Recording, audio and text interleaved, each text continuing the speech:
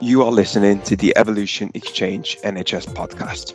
We shine a light on the topics that matter to digital and data leaders in the NHS. I'm Alex Sinache, and I help connect digital leaders in the NHS with interim talent, and I'm your host.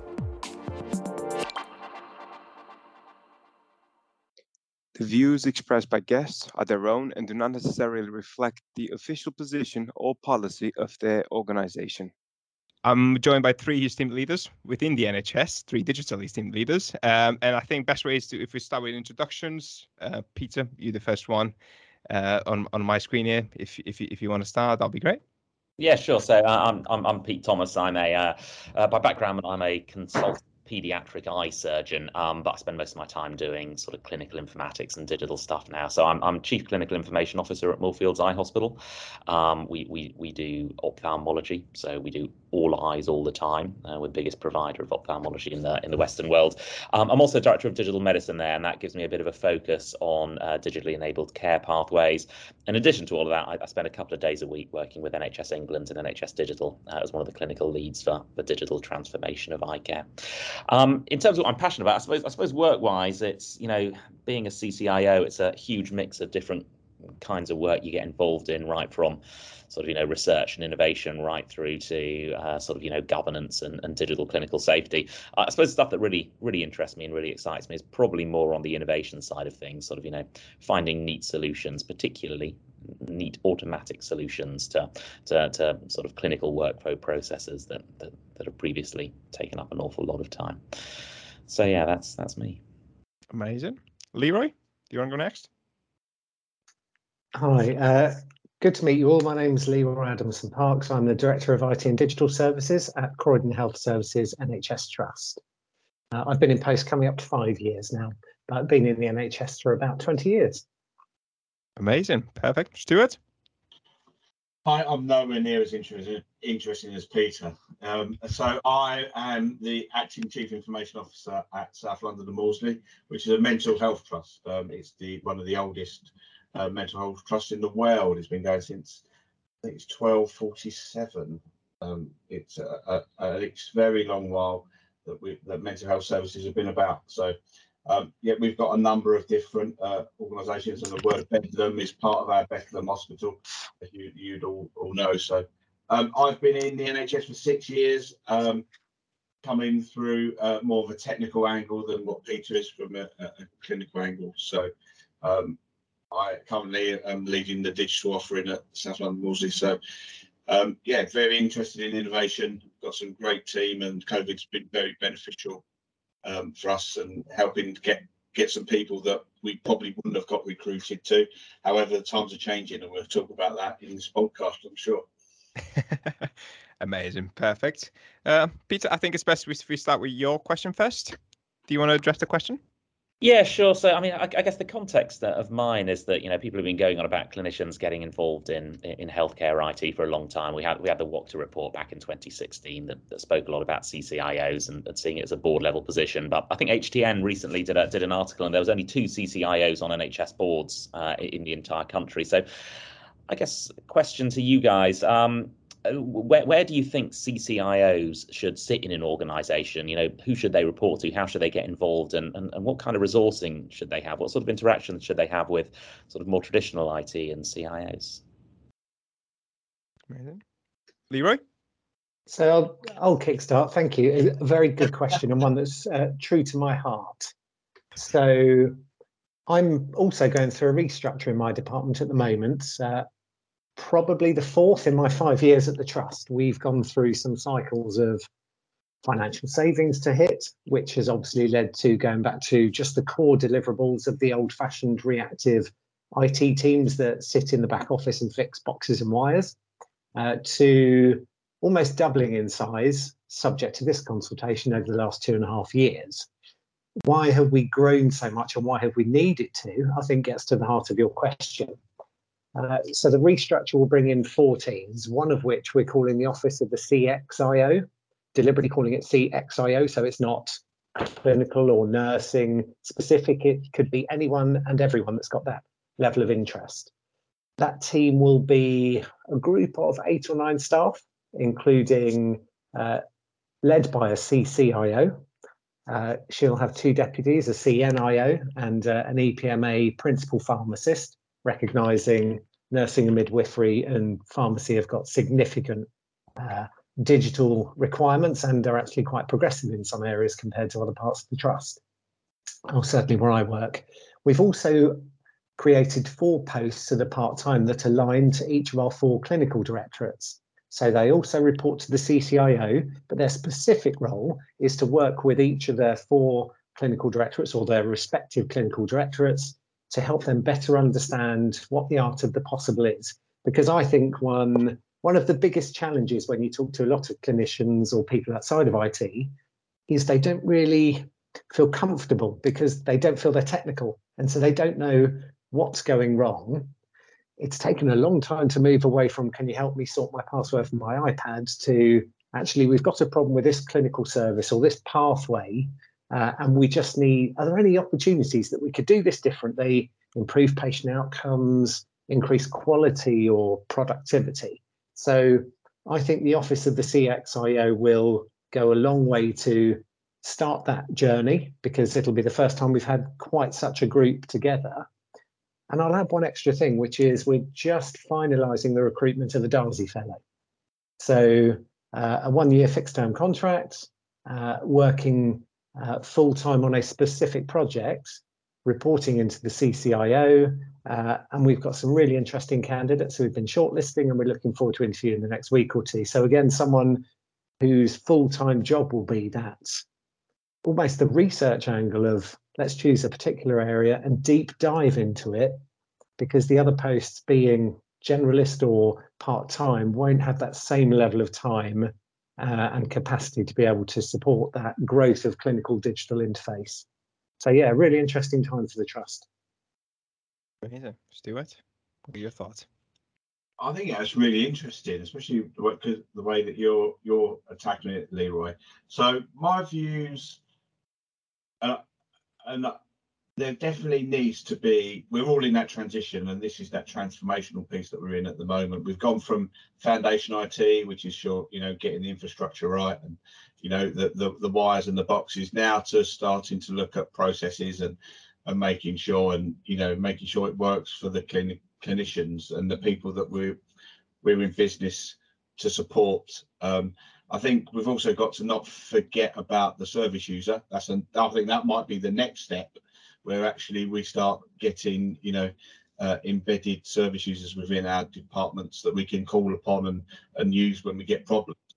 But I think the CCIO, or the Office of the CXO, I really like that term. We are looking at something similar within South London Maudsley. Where it sits within the organisation is an interesting one, because digital at the moment it's very departmentalised, isn't it, in organisations, whereas actually it's generic, it's broad, it's everywhere, and I think giving that reign to the CCIO in its broadest term, and that office will actually help drive that. I've seen it'll be some colleagues that we know over in Surrey and Borders, Toby and Mike and Doug, have really pushed that, and they've grown massively in that space, where I believe Doug, the CCIO, is in charge of customer experience over there. So that's a great viewpoint that they've put on it. And actually I really like that viewpoint, because actually it should all be about that. Because if you look at building an application and innovation, that space, you always put the person that you're trying to use it at the center of that conversation. So if clinicians are at the forefront of our mind, and they should be, then actually it would really help with us driving that adoption through of all of the transformation bits that are coming on, because this is like a train now, isn't it? Remember when you was in school in physics, you used to get those cars with that bit of tape on the back that used to punch numbers. We're in that sort of process now, where the digital bus is on that road, and we're now having to, products are not going to get less, are they, digital products? So we need to scale into the workforce. But I do think, and it comes on to a bit of the topic that I was going to discuss later, that there is an opportunity there for us to give something to the clinicians as a profession, to actually add a different dimension to their role, and it might mean that we could help with the recruitment challenges that we have. Peter, does that answer your question? Anything you want to add to that? Yeah, really interested to hear that, and really interested in the model that you're developing there, Leroy. And the CXIO thing is really interesting. It's a really useful term because the C in CCIO stands for clinical. Well, the first one is chief and the second one is clinical. But I do find a lot of feedback from colleagues who aren't doctors. They assume that somehow it means doctor, even though actually, really, and Doug, for example, I think comes from a nursing background. Is that right? I could be completely wrong there, but I think there's various CCIOs in the country already that don't come from a medical background. But I do find from a lot of allied health professionals and nurses, they sort of challenge me a little bit about the CCIO sort of being sort of the lead of the CXIO team. And I think what we need to do is sort of get people to understand that, from all professions, the CCIO is that final common point of the clinical informatics profession. And whether you're a pharmacist, whether you're a doctor or nurse, that is open to you. And it probably comes in. I'll probably stop talking there. Actually, I think that comes into some of the stuff I think we're going to talk about later, about this idea of having a career path and a profession and a framework in which people can sort of get involved and have an impact. Yeah, definitely. Anyone want to add anything? Yeah, go on, Stuart. You go first, Stuart. Sorry, I was going to say, but there was a point in there that we haven't really broached upon, is where in the organisation the CCIOs sit, because there's a lot out there, a lot of discussion about CDIO, should be on the board. There should be a digital representation on the board. We know that's not commonplace around all trusts and how that happens. So where do we see the CCIO in that world as well? I suppose it depends on the organisation whether the digital lead is also a clinical lead, which is in your organisation, Peter. But it's where do we think that would be the right place to put them on board?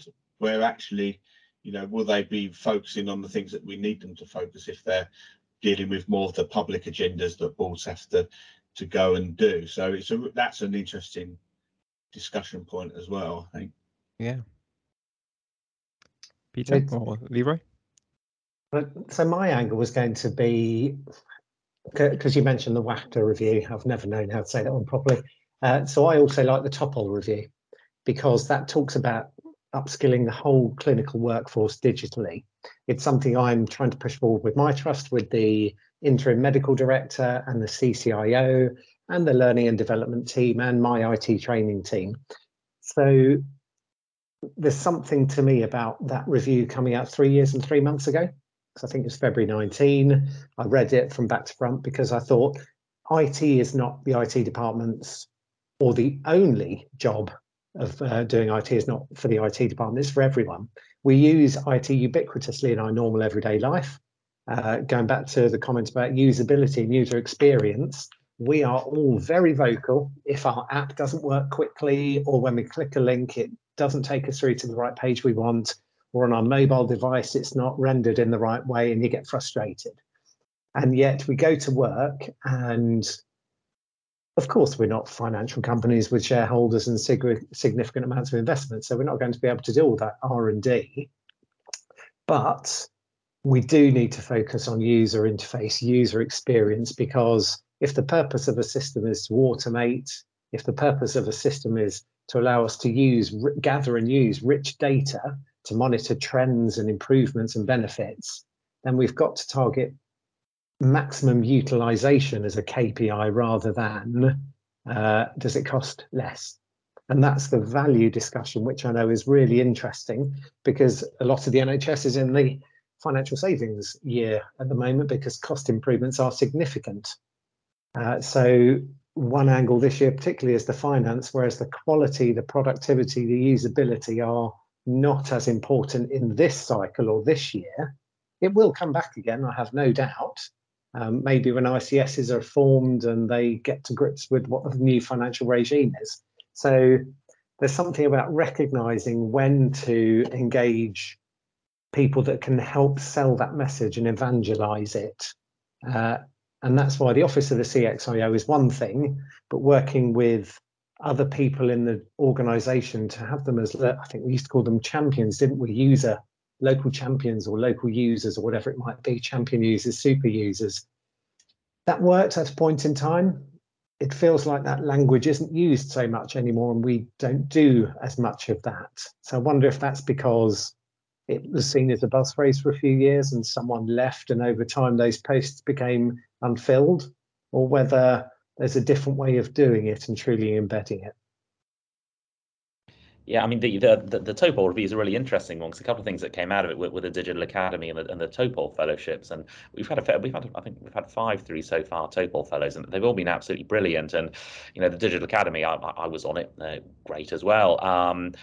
It's all a little bit disjointed though. So we'll have a TOEFL fellow through, and then the question is, what do they do next? And again, it comes back to the career pathway that there's not much framework for that professional development. So there's these sort of isolated offerings. You can do various NHS entrepreneurs course, and there's a TOEFL fellowship, and then you sort of back to your training post, back to your day job full time after the end of that fellowship, and quite a big gap before you're sort of at Digital Academy level. And so that whole workforce thing is really interesting, and I think there's a need for something more longitudinal sort of offerings at every stage, and a way of keeping people engaged, because otherwise you do find that clinicians will tend to take their skills and drift off. And because that gets me thinking about the Leadership Academy, because I did the Nye Bevan programme, crikey, probably 8-9 years ago now, when I was more of a generalist than an IT specialist.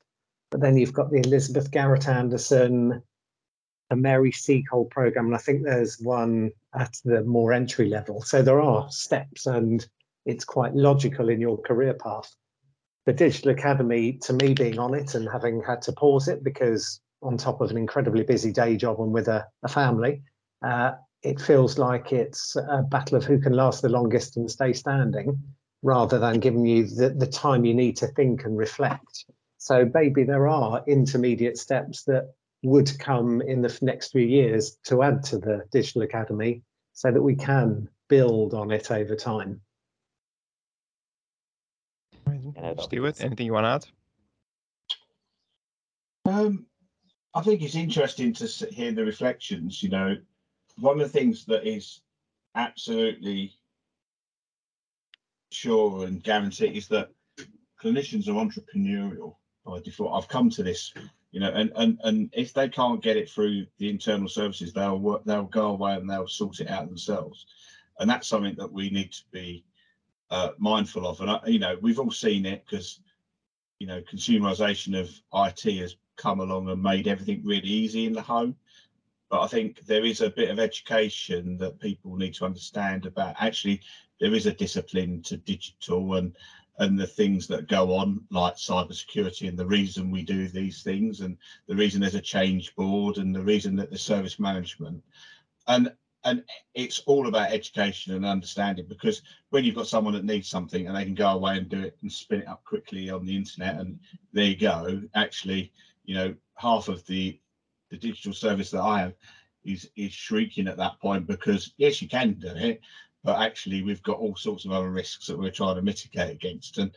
But harnessing that passion in the right way through and getting that appreciation, because what my feedback on the Digital Academy was great, but actually as someone that's lived in the digital world, worked through IT and done that, actually a lot of it, the most beneficial module for me was about population health, because I've never heard about that, never knew actually about the whole reason why we do vaccinations, and for someone coming on the other side of the coin, I found that really, really, really useful and helped put a lot of plugs. But a lot of people that are on it are obviously coming at it because they've all done that through their training and their learning beforehand, and actually they're starting to learn some of the finer pillars of what it is to be digital and drawing those all together. I think the TOEFL review was very good, but like anything in the NHS, there will be another review next.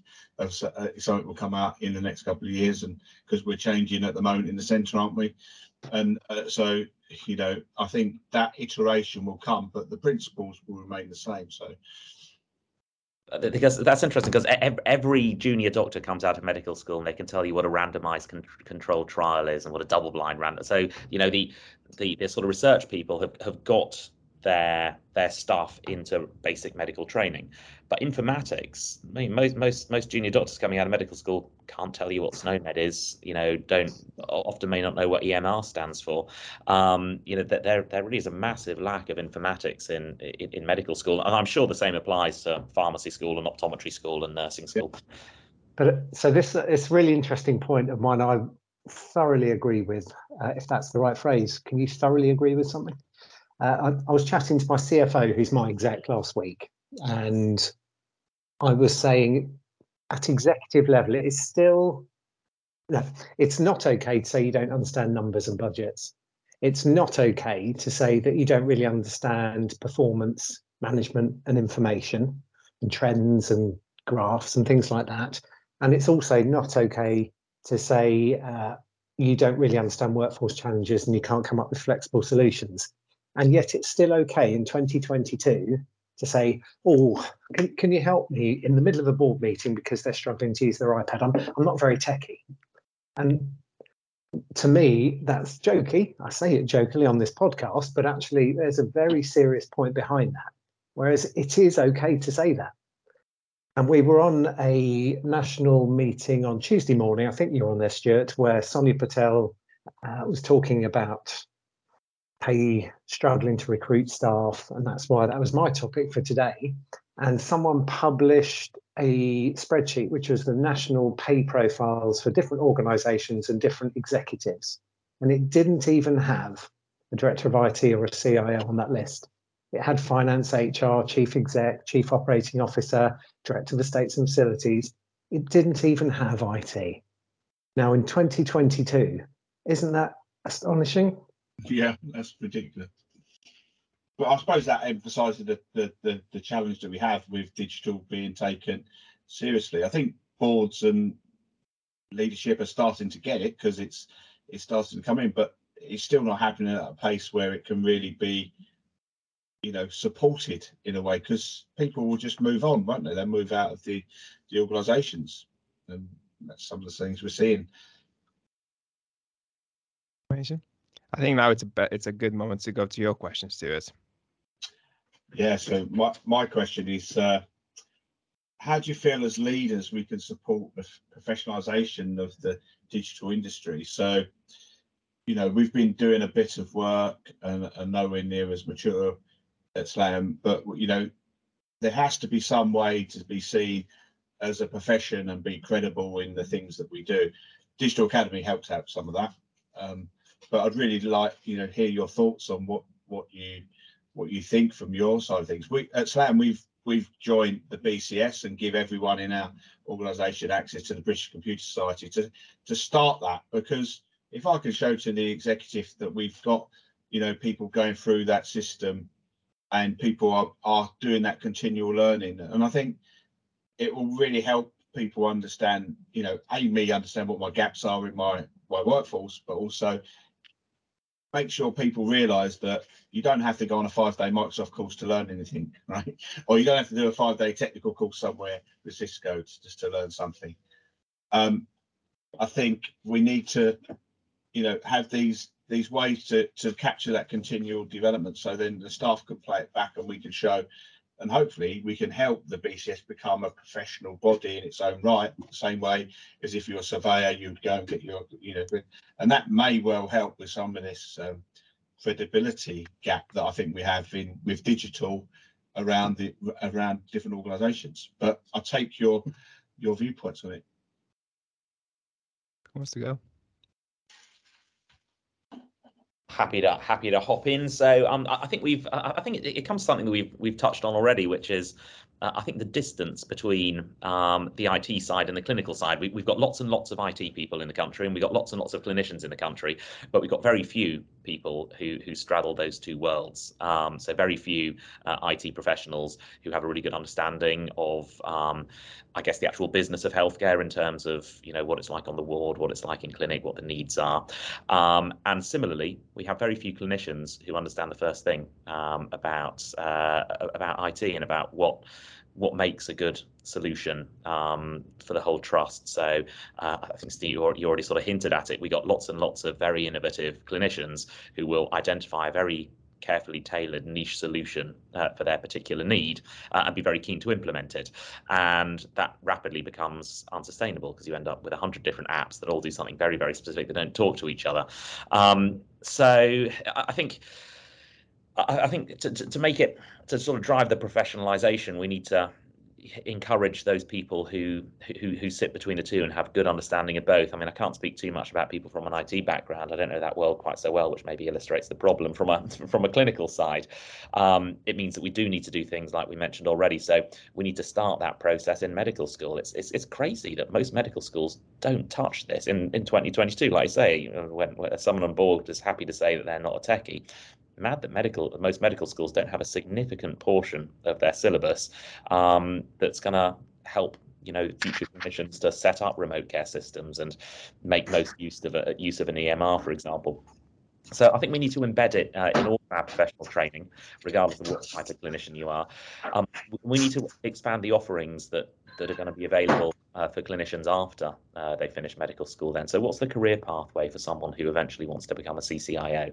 Historically, you do it by going through your standard training and then getting involved in a few projects, and then the trust suddenly thinks, right, we need a CCIO. Who's it going to be? And it's whoever's supported a few different projects. So, from the clinician side, things like the Faculty of Clinical Informatics, setting up, the ability now for the GMC to recognise appraisals done as a clinical informatician, which is probably the route I'll be going for subsequent appraisals. Expanding offerings like the TOEFL Fellowship and creating sort of continual offerings. So, the Digital Academy not just being this very difficult to do thing that you balance against all of your other commitments when you're already senior, but have those offerings alongside during training, and making time in people's jobs for it as well. I mean, from a clinician perspective, it is very hard to get time out of clinic or out of the ward or out of theatres in order to focus on this and do those activities that are needed for professionalisation, to go on courses, to gain CPD, to attend qualifications. So it's a fairly rambling answer, but I think that there's a whole suite of things we need to do. Oh, don't worry about rambling. I'm the world's worst, or the best, whichever way you look at it. So it's really interesting because I'm particularly interested in cybersecurity these days. And there was an article in the Times that put out last week around cybersecurity, emerging themes, ... It referenced, though, the central government consultations that are ongoing at the moment. And one of those consultations is around the professionalisation in the same way we've talked about with architects or banking or whatever it might be. And you've got different levels. And they're suggesting there could be minimum training standards or minimum qualifications depending on the level of seniority in cybersecurity. And I thought it's really interesting that they've pushed that for cybersecurity. I wonder if that's because it's easier than for digital or IT services as a whole, or maybe they're deliberately choosing one where it is easier to set the model and show it can be done, so that it then in future years can be rolled out to the other teams. So really interesting for me.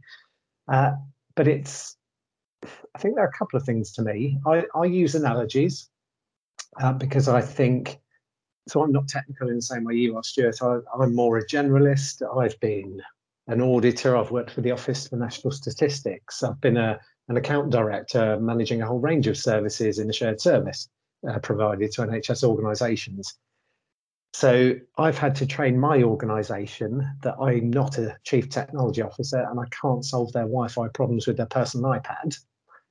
But it's my job as the director to make sure the right resources, the right capacity and capability are in place to meet the current and most importantly, the emerging needs of the organisation, because we all know probably a third of our time should be looking to the future and seeing the art of the possible, because digital solutions do move so quickly. So the analogy piece has worked really well for me. I've had to learn to be slightly less sarcastic over time, but we had a South West London discussion yesterday, and we were talking about setting up a portfolio management office. Now, some people think that's just, that's another name for a program office or another name for a project office. Actually, no, there are quite different disciplines with very different purposes and very different constructs. So why do I say that? Well, I think there's an immediate, not cynicism, but a belief that we're just trying to create a structure out of something when it's not that difficult. So that's my first point. The second point, though, was this individual was talking about, it was almost like climbing Everest. That was the vision. So you set up base camp, you have your fundamentals in place. So you're building a house on stone. And then you bring in the first type of staff who are going to be there to take that momentum forward, embed those processes, and then they will move on once it's established to the more niche or expert program and project leads to drive forward all of those programs in the different areas, the different programs you're seeing in the NHS. And I thought that was quite an interesting analogy. And I described it as a car as well. So getting into first gear is really hard. It takes a lot of energy to start from scratch and to get a vehicle moving. And that's when you find it's the wrong vehicle, it's got the wrong fuel, you've got the wrong people in the car and all those things. So you've got to stop off and get new people in, and then you can go faster and get to second gear. So I think analogies are quite helpful because that translates digital stuff into language that most people understand because it is part of their everyday life. I do honestly think, though, we've got some years to go. And the reason I say that is I'm talking to Rochelle, who works for NHS England, and she's head of user research. And it's really interesting because, going back to your point, Stuart, the user involvement, the user design is very new in the NHS, but it's been established from central government for about 5-10 years through their gov.uk approach.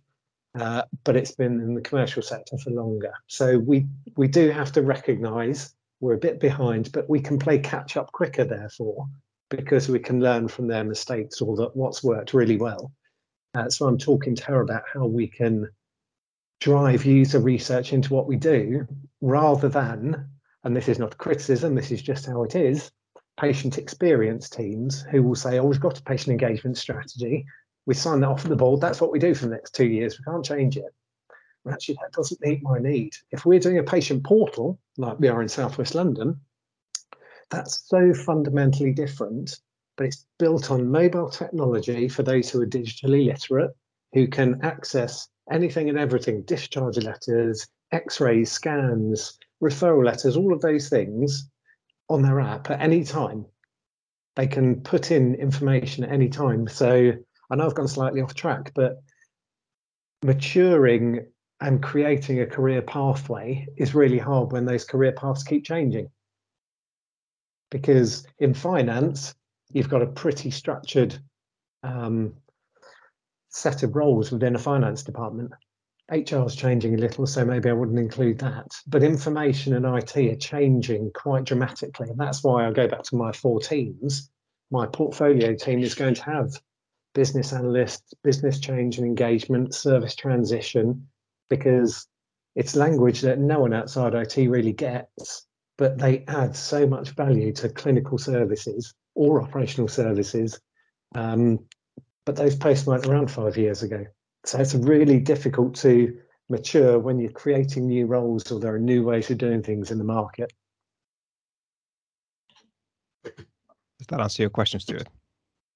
Yeah, I think it was good all-round discussion. I like the way what you're saying, Leroy, about the portfolio sort of viewpoint. I think it's a great one to think about. I do think that digital IT, we've moved from IT to digital. Are we moving to transformation as the next iteration? But that, as you say, it moves so quickly. The opportunity to move around technologies can be very quick.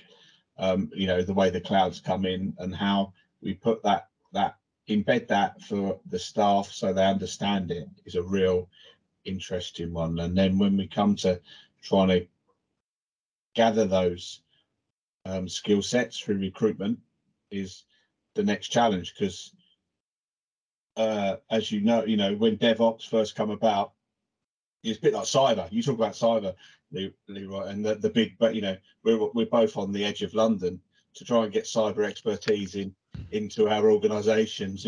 Moorfield's right in the middle. You're playing with the big boys in Canary Wharf that pay significantly more in salaries and than what we could possibly, like the frameworks we have in the NHS would never allow us to pay. In fact, it's a big problem. So we have to think differently about that. We do, and just to add a specific anecdote, this week is the second week since January where we've had a senior techie join and not come back on day 2 because they've got a better job offer elsewhere. You're right, we just can't compete. So how do we differentiate? And that's the challenge that we're facing nationally. Yeah, absolutely.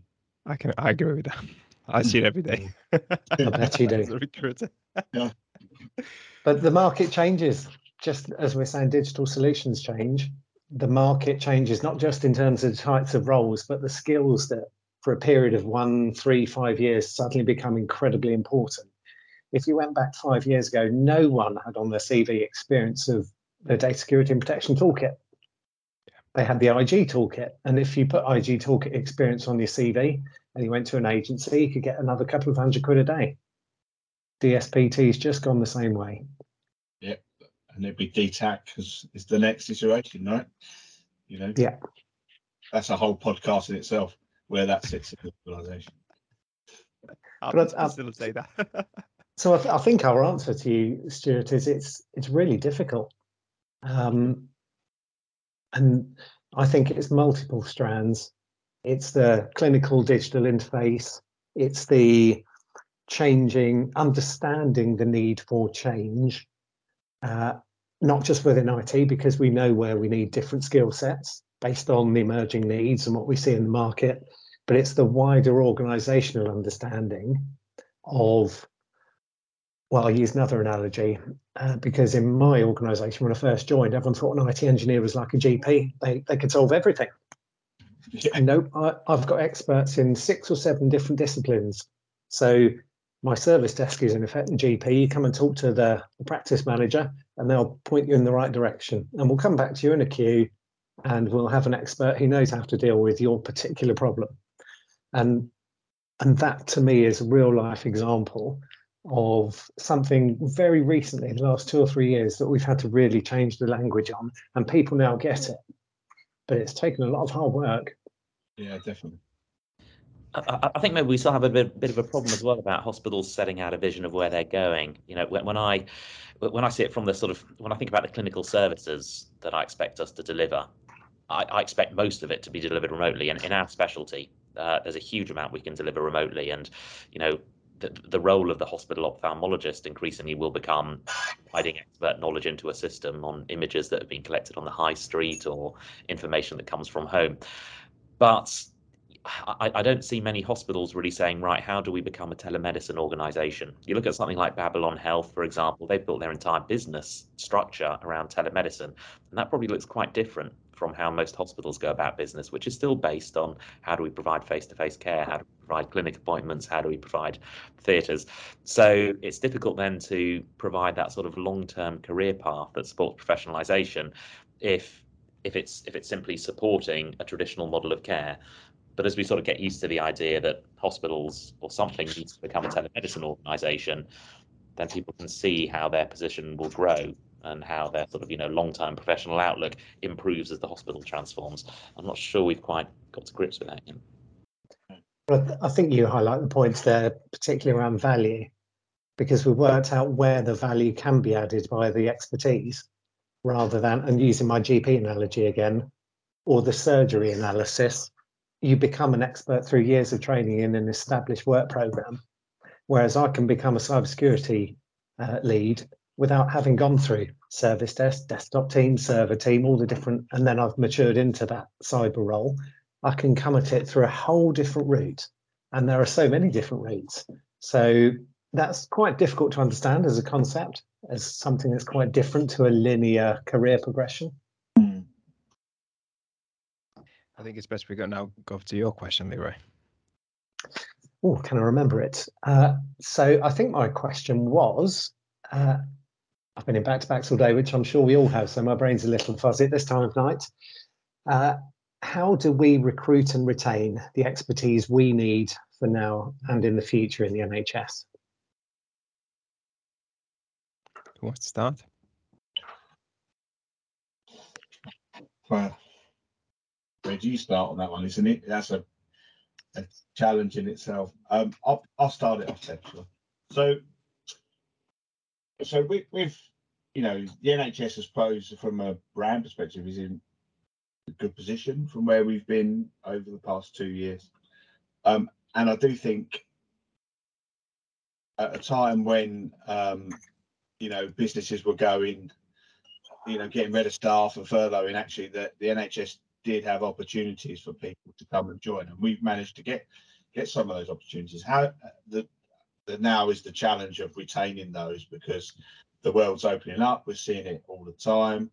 I was encouraged to hear that they're thinking centrally about looking at the framework for pay for digital staff, because there is such a disparity when you've got, you know, developers able to go from the NHS and then double their salary and get a 30% bonus working for Bet365. There's something not quite right there, and we need to compete with those sorts of employers. Now, you know, we have got the benefits that come with the NHS, you know, the holiday, the pension, but you know, people, especially young professionals, want more than that these days. They want a great working environment. They want, you know, that ability to be flexible, which I think we can do. But you know, I do struggle with some of the office environments that we have around the NHS, you know, and whether you make that, and you know, and I think we've got an even bigger challenge about, well, how does that look in, you know, do we all work from home like we have been doing, or some of the people have been doing around the NHS? But I don't think that's a sustainable model, especially if you're trying to get young, excited talent into the organisation, because you want to build teams. You don't want to build silos. And working in these virtual structures are creating, we've seen in some of our teams, they do create little silos, and you sort of need to break those down and, you know, get people back in that room and give that place and that experience to work. Unfortunately though, there was a bit of a cynic in me that says that money is still the drive, a big driver for people, because that's what carves the way through life. And unfortunately for everyone here, you know, everything's going up, isn't it? We've got a massive crisis with energy. You know, if you're a young person wanting to live around where I live, or where our services are in South London, then it's expensive. So you have, you know, sometimes the inner London waiting doesn't quite represent that when you've got a flat and all they do is can afford their flat, and that's it. So I think there are challenges, but I do think it's within our gift as a professional, as an employer, to be able to break those down and actually become competitive and provide value to the organisations by getting the right people in the organisations. Peter, what are your thoughts? Yeah, I suppose I'll answer again from the sort of the getting clinicians involved in the digital side of things. We don't have any problem with demand. We got loads and loads of clinicians who want to be involved in this, and you know, many of them are very, you know, absolutely excellent, and you know, have got brilliant CVs and can do all sorts of things. The problem with recruiting them, I suppose, is actually having the resources to recruit them into something. There are still very few jobs for clinicians within the NHS to get involved in digital transformation. It's still obviously a huge trouble in a time when there's massive backlogs and demand for clinicians to be in clinic and to be in theatres, to actually free time in their working diary for them to get involved. So that's probably the main limitation on the recruitment side, is that there simply aren't enough jobs or enough sessions to get enough clinicians involved. Retention is becoming more of a problem. There's been a huge exodus. You know, people burnt out during COVID, a gradual sort of build up of dissatisfaction with life as a clinician. And if you compare, you know, what let's say a doctor in a clinic puts up with in England compared to experience of being a doctor in a clinic in the States or in Scandinavia, where we just have this, you know, endless numbers of patients, you know, massive requirements on turnover. What we've seen is quite a lot of doctors leaving, quite a lot going into other industries, and you know, industrially going into digital has been a big destination for that. Lots of people going to management consultancy, lots going into the pharmaceutical industry, lots moving abroad. In fact, recently one of our senior clinical informaticians, our clinical director of telemedicine, left to join a pharmaceutical company. So that was sort of, a major loss for us. That's somebody with a huge background of research and implementation of these systems, and right down to young doctors coming out of medical school. Lots of them are hopping over to Google, for example, because there are fantastic career opportunities there. We'll also see an awful number setting up startups, and you can just see them. They're keeping they're keeping themselves secure with their clinical jobs because maybe they got their training number, but their real interest has moved across into being an entrepreneur, into innovation, and so that is a real concern for us. I think that we'll create a lot of sort of digital leaders among clinicians and find that a lot of those people then transition across into industry. Which is going to cause a huge challenge. I think we need to make it attractive for those people to stay in the NHS. So we need to give them the ability to pursue that as a career path. So if you look at sort of traditional research within the NHS, there's always been a pathway for clinicians to get into research, to have sessions during a week for research, apply for grants, they can buy off some of their clinical time. We need to get that going for digital as well, so that we can, scratch people's itches within the NHS without forcing them to sort of find a startup which they can jump onto. So it comes back to that career path, creating space for it, but also making it interesting as well. So we don't want clinicians just to be involved in saying, right, here's an EMR rollout, tell us 90 ways in which this doesn't meet your needs, but rather involving them more at the design stage, involving them more in the innovation stage, involving, I think as both of you actually, Stuart and Leora, have mentioned, around not viewing IT as my iPad's broken, but rather here's a problem in my pathway. What are the opportunities to solve it? So yeah, I think I see a huge problem with retaining clinicians who become digital leaders, because I think they will just be inundated with good opportunities from industry. So we need to make it interesting for them and rewarding for them to stay. Anything you want to add, Leroy? Yeah, a few things actually. It's really interesting to hear the different perspectives from you, Stuart and Peter. Both really interesting to me, because when your work patterns are such that you are exhausted, you are burnt out, and you go from Teams meeting to Teams meeting with maybe 90 seconds for a coffee and a toilet stop in between, you don't get that time that most people need to download, reflect, just think through, or need to give someone a quick call, which is crucial just to throw a few ideas around. And maybe it goes to the heart again of what's expected of IT. And going back to my comment, when I first joined Croydon, I remember my medical director grabbing me in the corridor saying, Leroy, I ordered an iPad for my new business manager. Do you know where it is?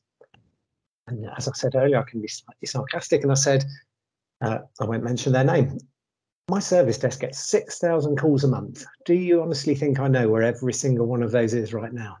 And I didn't say it quite so patronisingly, but after 2 or 3 of those, she said, you're right, and I said, well, imagine me going to the clinical director of surgery saying, who did so-and-so operate on in theatre 3 last Tuesday morning at 10 o'clock?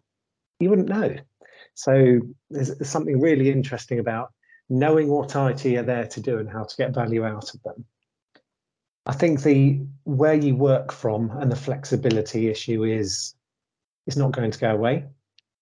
I also think, moving on to the clinical piece, how do we, as an organisation, understand the value of those interface roles? Is it because we're just naturally used to going to an expert and a silo? And it reminds me of a book analogy. I can't remember who it was. It was a management theory book that was saying you go back 70, 80 years and you would have a general builder that would do everything. And you'd say, can you build a house? And they'd build you a house. They'd do the whole lot for you.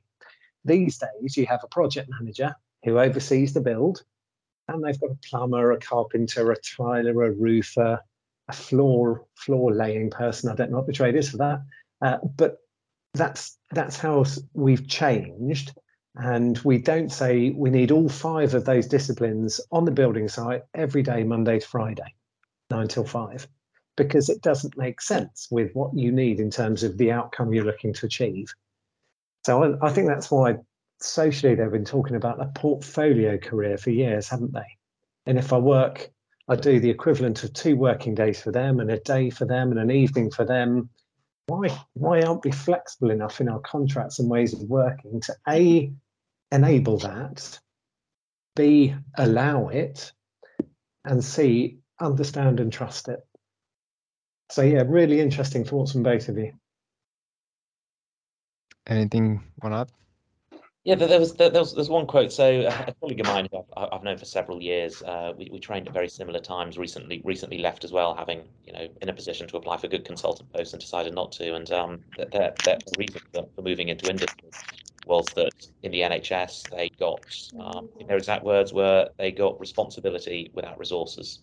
So there's constant shoveling on of things to do, and the resources to do them well never quite keeping pace with the responsibility to perform them safely. And I think that's the case generally. I think that why a lot of clinicians will find are sort of dropping away, and that there is a bit of an exodus. But I think it affects the digital side of things as well. That we have a mindset of too many people doing it as a favour or as a sideline or as a hobby, and not having embedded it in is something that we value them doing it with dedicated time and on a dedicated career path.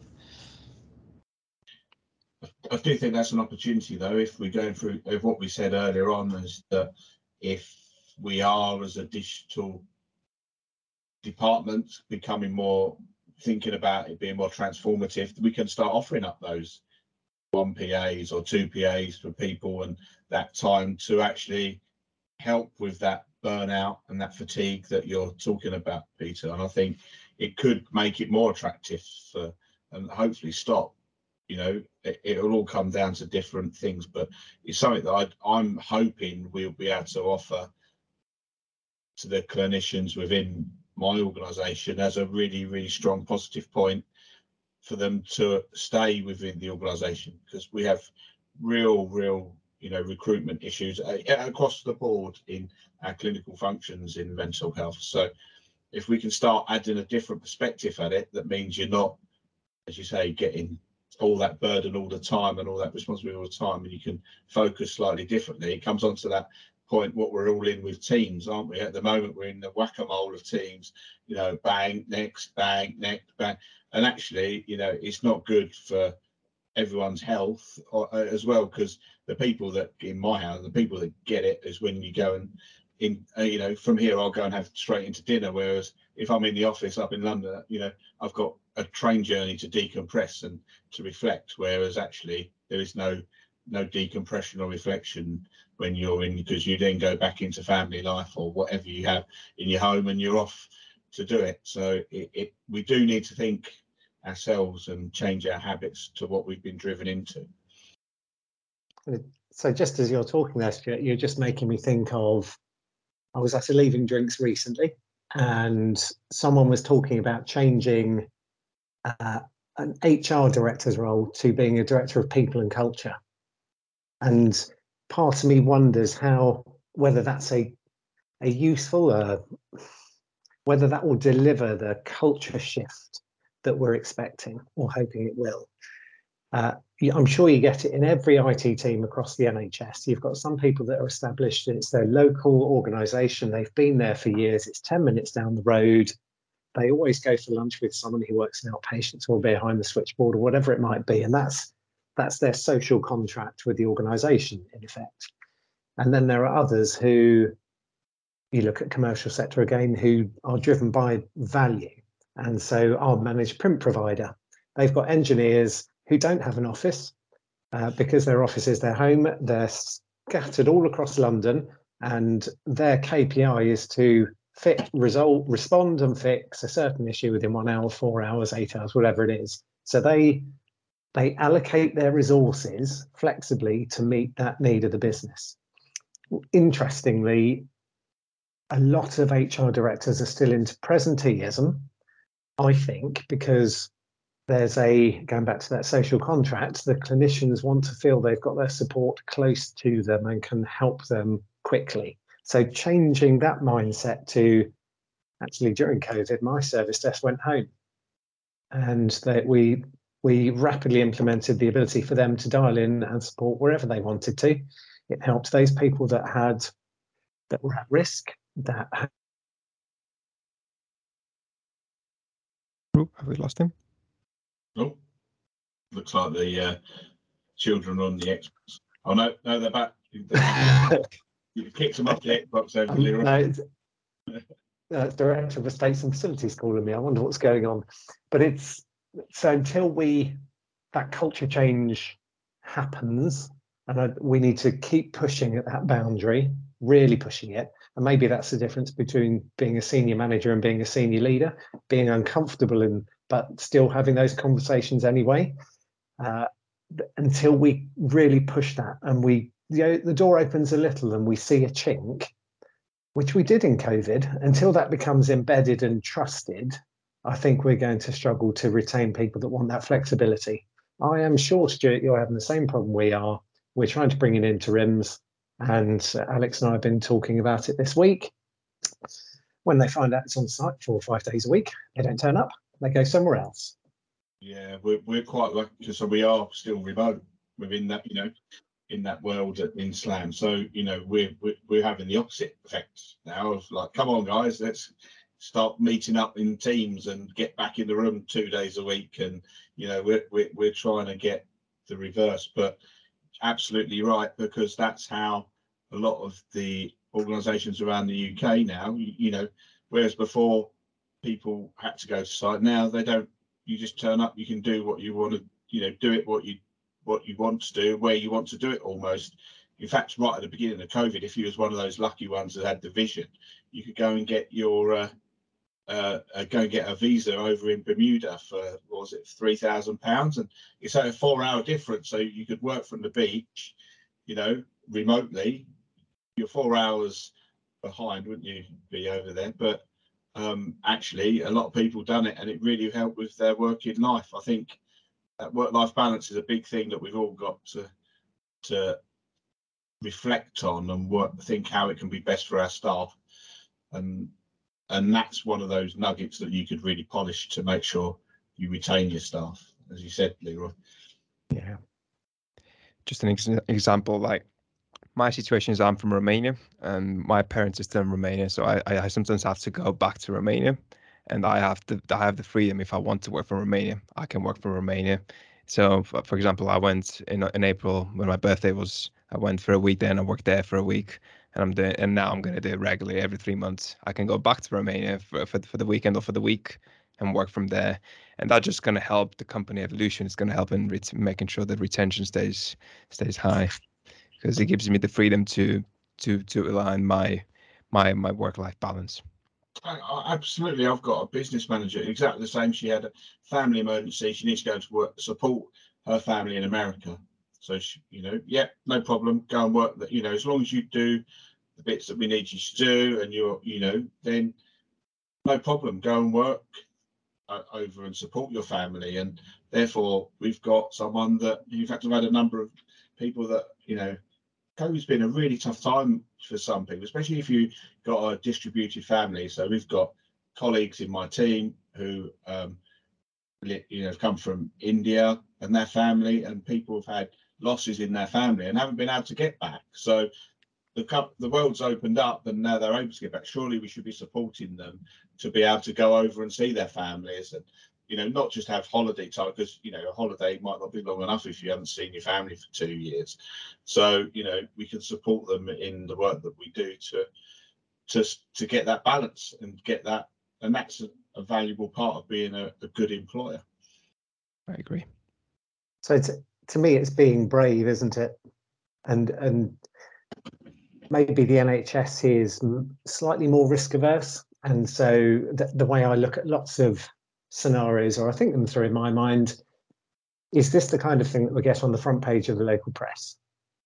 Because just what you're describing, Alex, if it became publicly known in Croydon, and I'm not picking on Croydon, I'm just using it as an example because that's where I work, that half the IT department haven't been into the office for 2 years. In fact, 3 of them have worked from Poland, wherever it might be. That kind of thing would still today, for a significant part of the population, and maybe this is just my self-doubt, that would be newsworthy, rather than actually they've been able to support so many people and have a better, and I call it a life balance. I don't call it work life, because work's just part of life. So a better life balance, because how many of us here, you wake up, you put your coffee machine on, and the first thing you do is you look at your emails and you look at your meetings. So you do work differently. I just don't think HR and culture have caught up with that and know, or maybe they don't quite know how to create a contractual arrangement, a way of working that is flexible and meets that need. Maybe that's what it is. Yeah. I think there's an interesting bit of legislation. Was it just before COVID where they actually put through that reading your phone on the train is actually classed now as working hours? Yeah. Because that was the prime example. You know, how many people, you know, get on their train and you work on the train. So, you know, we work all the time, and you know, we call it, you know, I want to be able to offer my staff the opportunity to work when they want and how they want. As long as the output is there, that's when us as leaders have to put those big boy pants on and believe that the staff come to work to do a job, and they do. No one comes to do a bad job. So, you know, and actually you don't have to micromanage staff. You can get assurances in other ways, and offer that personable approach to empower your staff to do a good job. That's Thank you, Stuart, for that mental picture I now have of you in big boy pants. We'll leave it on that note, shall we? Well, anything you want to add, Peter?